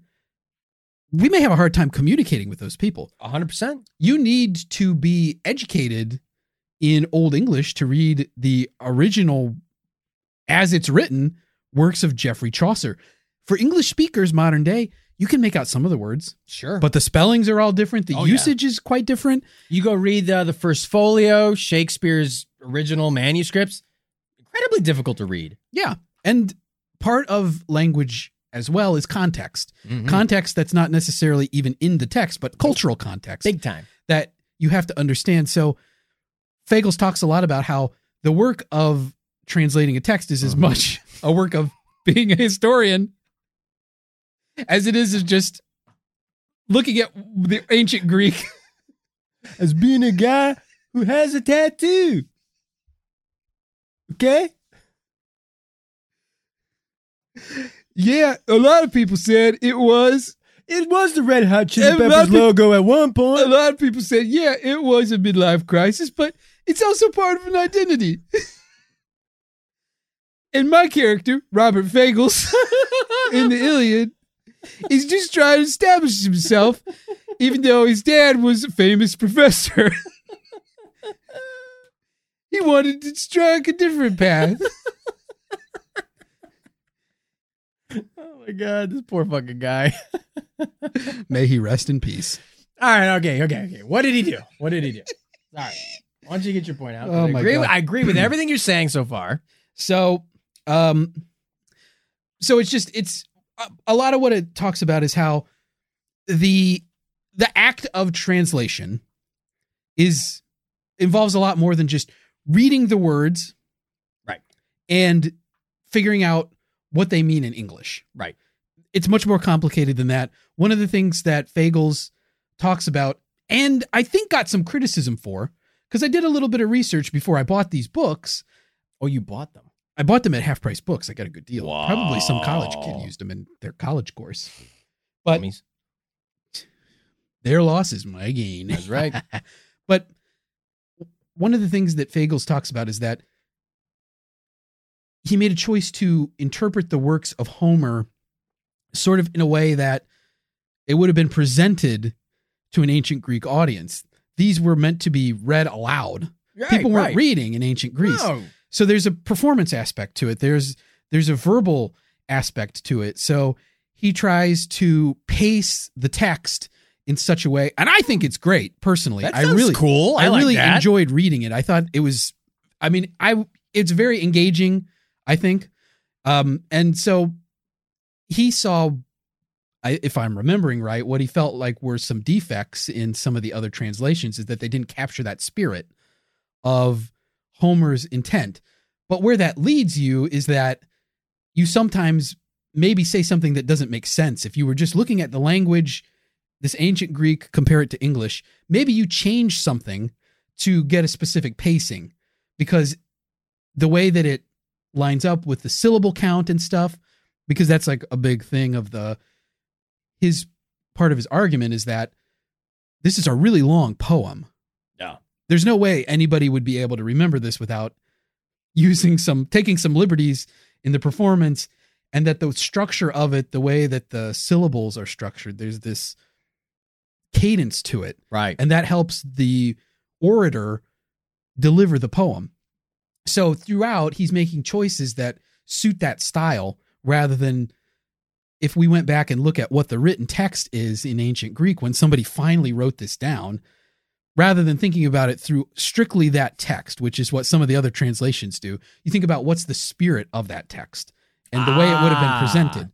So the translator's goal is not necessarily to just look at one document and create an exact document copy of that in another language. It's to think about the intent of that document, add any necessary context in the language you're translating it to. Mm-hmm. So you might translate something from ancient Greek into modern English and arrive at a different translation than if I translate something from ancient Greek into Japanese. Right. Because English and Japanese aren't the same language. No. They're quite different. You may not be able to just one for one translate. And if you take a translation of something from ancient Greek that was translated into English, and then you translate it into Japanese, will the Japanese translation even relate all that much to the ancient Greek? I don't know. Maybe not. Right. So what we're looking at with the Bible is, if you go off of English versions of it, it's English interpretations of Aramaic or ancient Hebrew, which there's not that much scholarly consensus at some points in the Bible on the way things should read. There's a lot of different feelings about the historical connotation of some of these things and what the actual intent of the ancient Hebrew is. And plus, modern Hebrew, not the exact same as ancient Hebrew. No. Language changes. It evolves. Wow. Yeah. So all that, my point was, Your point. the Bible code. We're getting there. Whew, we're almost there. Push. I got really off target here, bunk funkers, but we're going to deliver this baby right now. All right. The point is, the Bible code is not necessarily based on anything that's accurate to the original intent of the It is Hebrew Bible. based. Yeah, it is based. And Drosnin says that, and he's right. It's based. It's based in Bible Pilled. The people that are looking at it from the original Hebrew, that makes more sense to me than big time. Going off of the King James Bible, which itself has some translations that people find, I don't want to say problematic, but that maybe aren't totally accurate. It's an older translation, and you can LeBron didn't do a very good job. Yeah, yeah. LeBron made that joke before. LeBron's, his Hebrew's good. It's not perfect though. The thing with the King James Version is that there are some changes that were made there. The King James Version then becomes a foundational text in English literature. Right. You need the King James Bible to really understand things even as late as like Walt Whitman in the 19th century, right? Like you need like that helps inform your reading of those texts. So it's sort of a foundational thing. So a little mistake in the translation or a choice made by the translator can have this sort of butterfly effect on literature. And then that becomes the accepted thought about it when really it's like, it's not necessarily accurate or it's not even the best possible translation. So there's tons of different versions of the Bible. You could pick almost anything. And then if you go and then take skipping letters out of an English version, which is itself a translation that somebody made choices in, how much can you rely on those results? 100%. For anything. 100%. Now, you obviously are it has struck a vein with you over this whole translation issue. I just think it's very interesting. It's very interesting. Don't get me wrong. I take more umbrage with the methodology. It's just like you are quite literally telling the words that you want to find. The Bible is not telling you the words. You're not inputting a code and having words spit out at you. You're not doing a method and getting things from the Bible. You are literally giving the words to the Bible, and then the program is just going, here it is. So how am I supposed to predict anything? If I look up comet in a year, like, okay, you looked up an assassination. It's not like the Bible was like, he'll be assassinated via a gun. Look towards the fucking grassy knoll. Like, it's like, there's none of that shit. It's just like gun, assassination. That doesn't help me.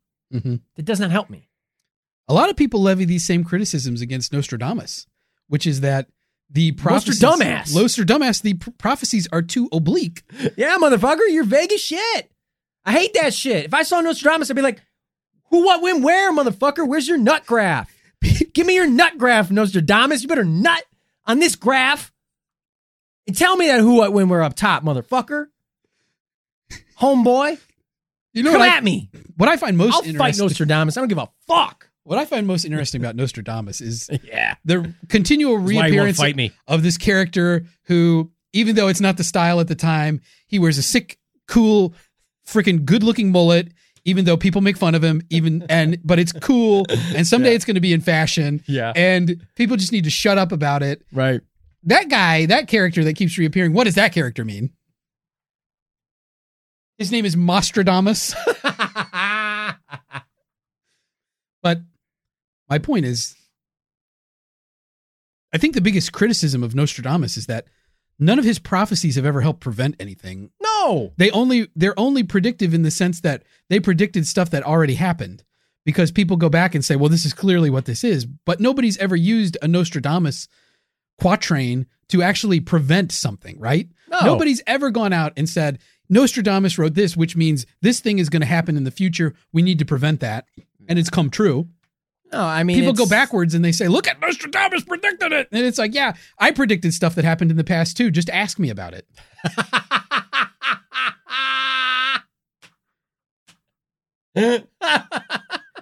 Like I could predict anything that happened in the past. Right. Yeah. I'm great at it. Yeah. It's called a fucking history book. It's called a Google search. Yeah.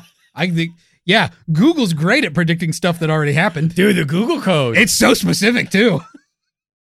So fast. The history part of the Bible codes is even funnier to me because it's just like, look, stuff from history. It's like, you're just putting in words, dude. Yeah. Yeah, look, it found Richard Nixon. It knew about Nixon. It didn't find anything. If you ask it to find Nixon and you don't care how many skips there are, you can find it. That makes it even more shocking that diarrhea doesn't come up. It's true. Because the only rule might come up in the Hebrew version. The only rule of thumb with this is that the letters have to be equally spaced. So I can't skip 1, then skip 50, then skip in the same word. Correct. It has to be from the same level. So despite all of the text in the Bible, at every possible interval from 0 to infinity, or I guess from 1 is the least you could have, right. 1 to infinity, there's no combination within the text of the Bible, the King James Bible, that says diarrhea. And I'm putting those odds at 4 million to 1. That's 4 million to 1 possibility. Don't ask me where I got those numbers from. It's almost inconceivable. Inconceivable. I'm telling you, the Bible committed the world's biggest blunder by not encoding the word diarrhea into it. True. Missed out on that one. Yeah. God. A little advice, God. Let me give you a tip. Little tip. Andy and I are both stricken with diarrhea this instant. Again? I didn't know I could get diarrhea twice. In the same instance. I don't know, Andy. What? Yeah,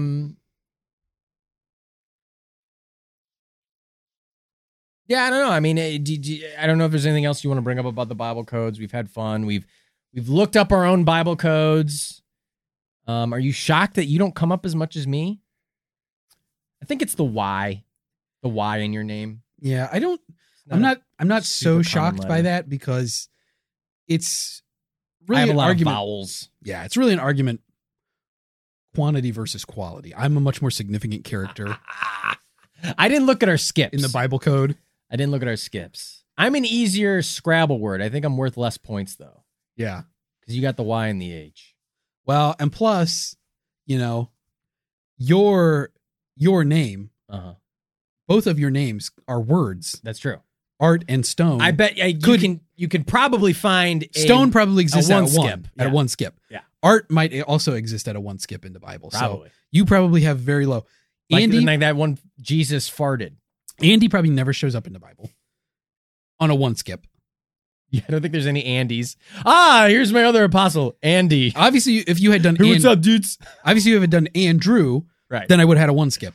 Easy. Hart 100%. Also, the way I spell it, it's Hart. There's no E. So I wish it was the other way. Hart, that spelling. Then you could finally join fucking Captain Planet. Which would be sick as fuck. Which is interesting because Hart is kind of like an old English way of saying a buck, a deer. Hart, Hart. So you're really Andy Deer? Mm-hmm. And Andy means in older English that's one who eats. Manly. Manly deer. I don't know about that one. One who eats. One who eats deer. Deer. I have done it before, and I'll do it again. Oh, wow. Watch out for your venison. Keep your venison under wraps because I'm coming for those loins, baby. Yeah, let's get to, we should get to some verdicts here, Andy. Oh, let's get to a verdict, Bible yeah. code. I think I kind of I probably don't even need to look at the scale here, do I? Yeah, I tipped my hat maybe a little bit too hard at the top. Apologize for that, Bunk Funkers. I know. While we don't, statistical science and us and this show are not on good terms, the Bunker scale is a scientific measurement. We take it very seriously, and I should not have done that. I apologize. I'll be reprimanded by the Bunker scale fucking authorities or whatever.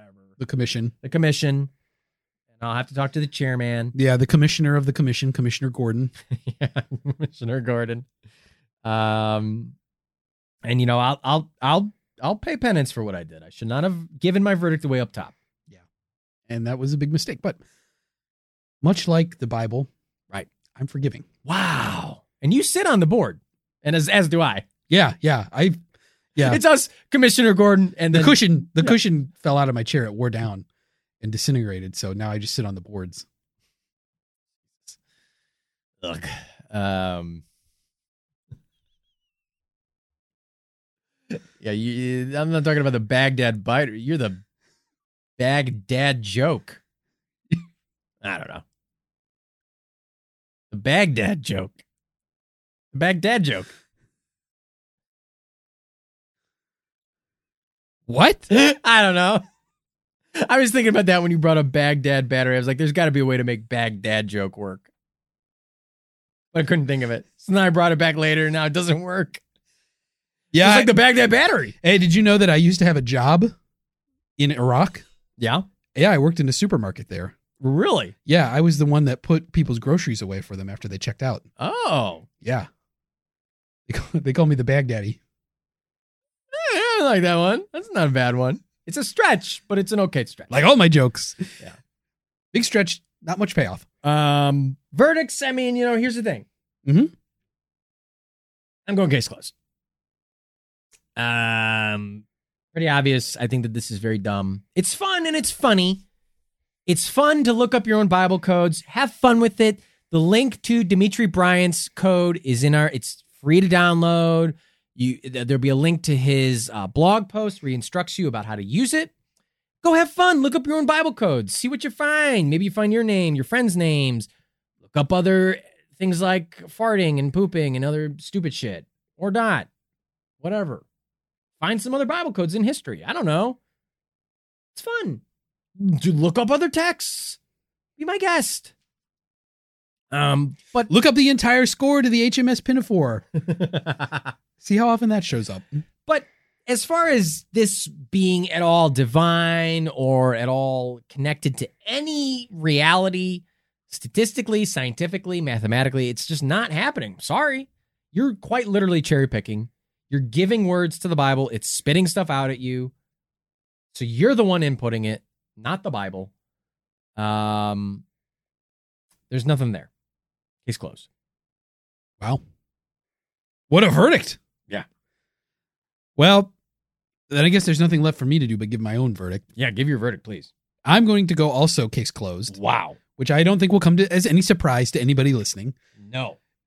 I will agree with pretty much all the points that you raised.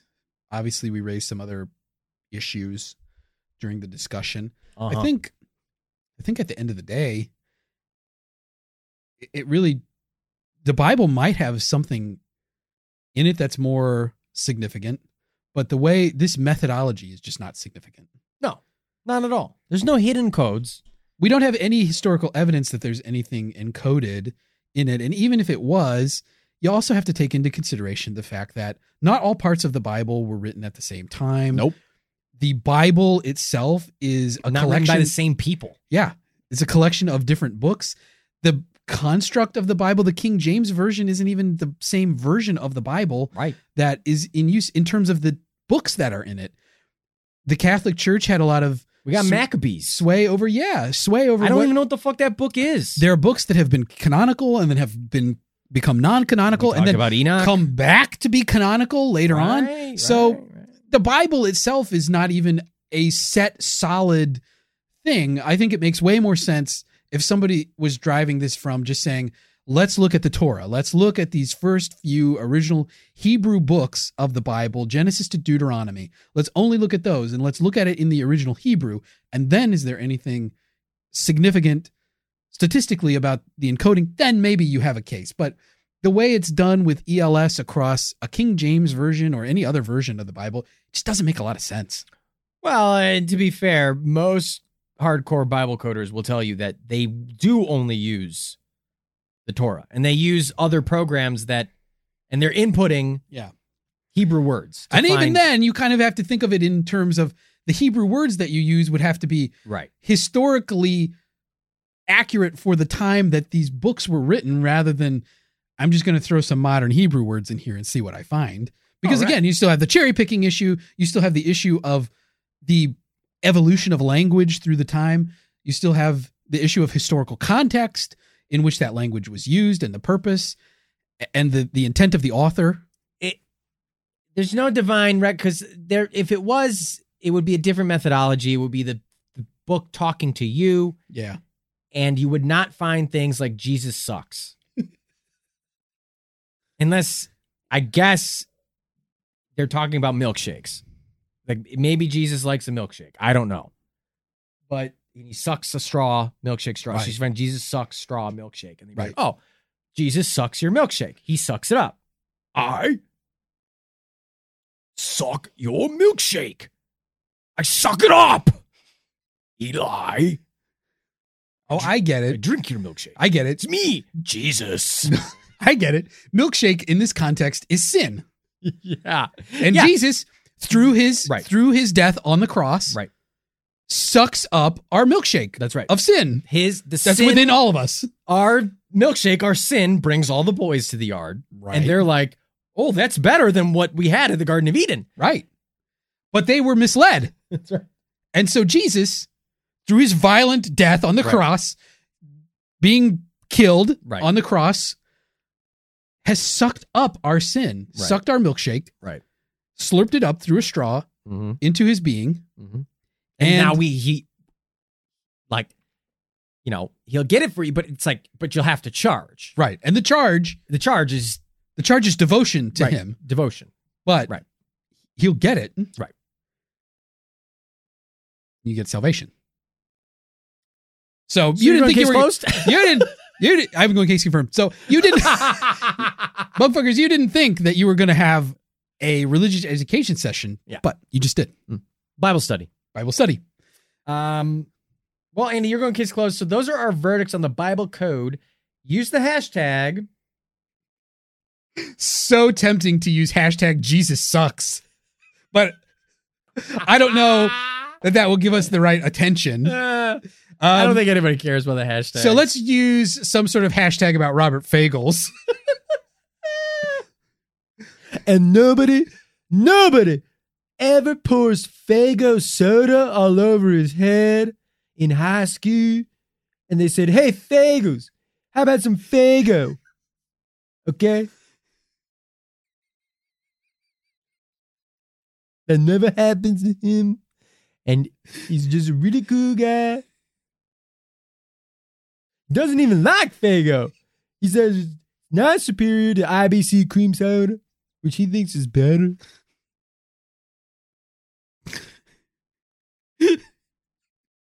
Well, And he's tired of getting death threats from those juggalos who keep telling him that it's not, that Faygo's better. Well, then I think the hashtag has to be Robert Fagels is a cool guy.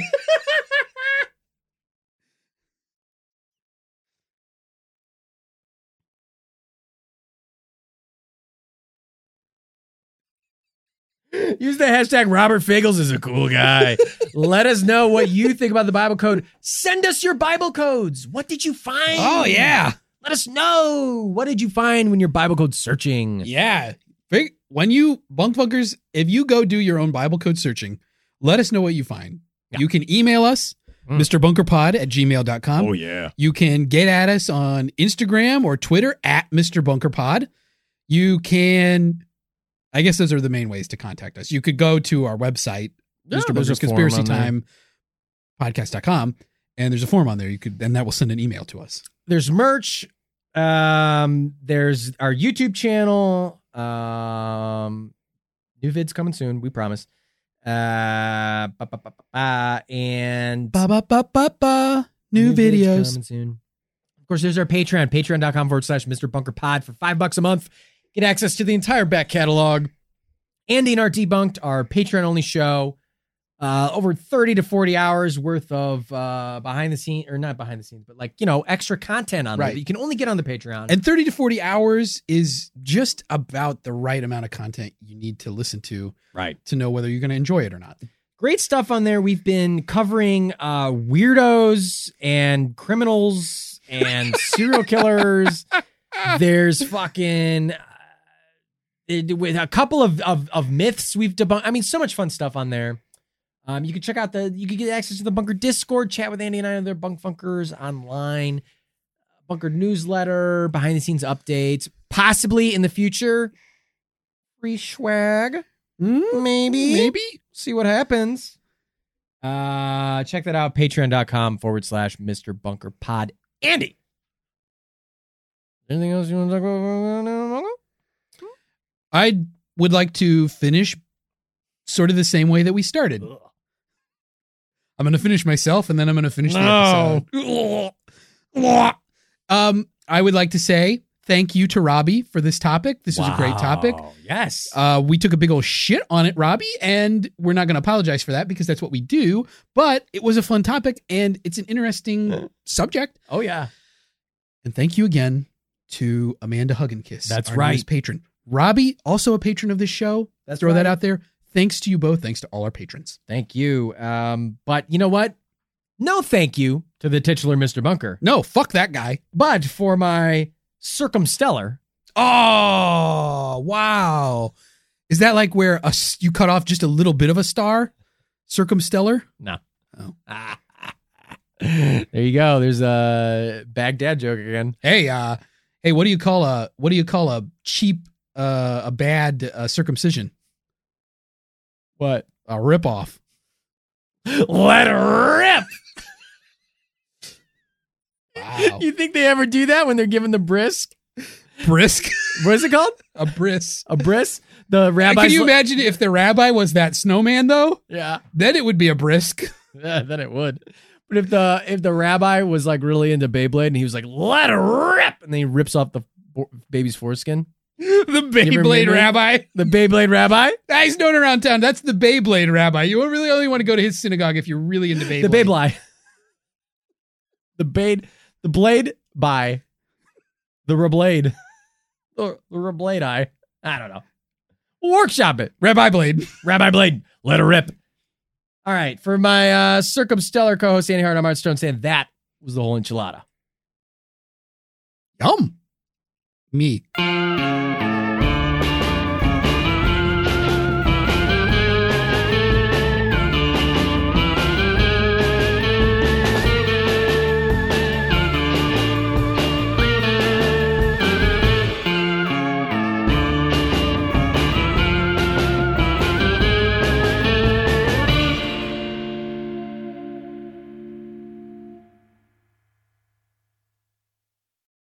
Bonjour, this is Fabulously Delicious, the French food podcast.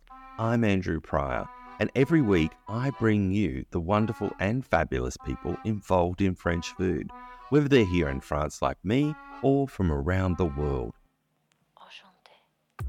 Each week, we dive into a specific topic, be it a French dish, an ingredient, or a French cuisine cooking technique. My guests are all about French food, so come join me on Fabulously Delicious, the French food podcast. Bon app!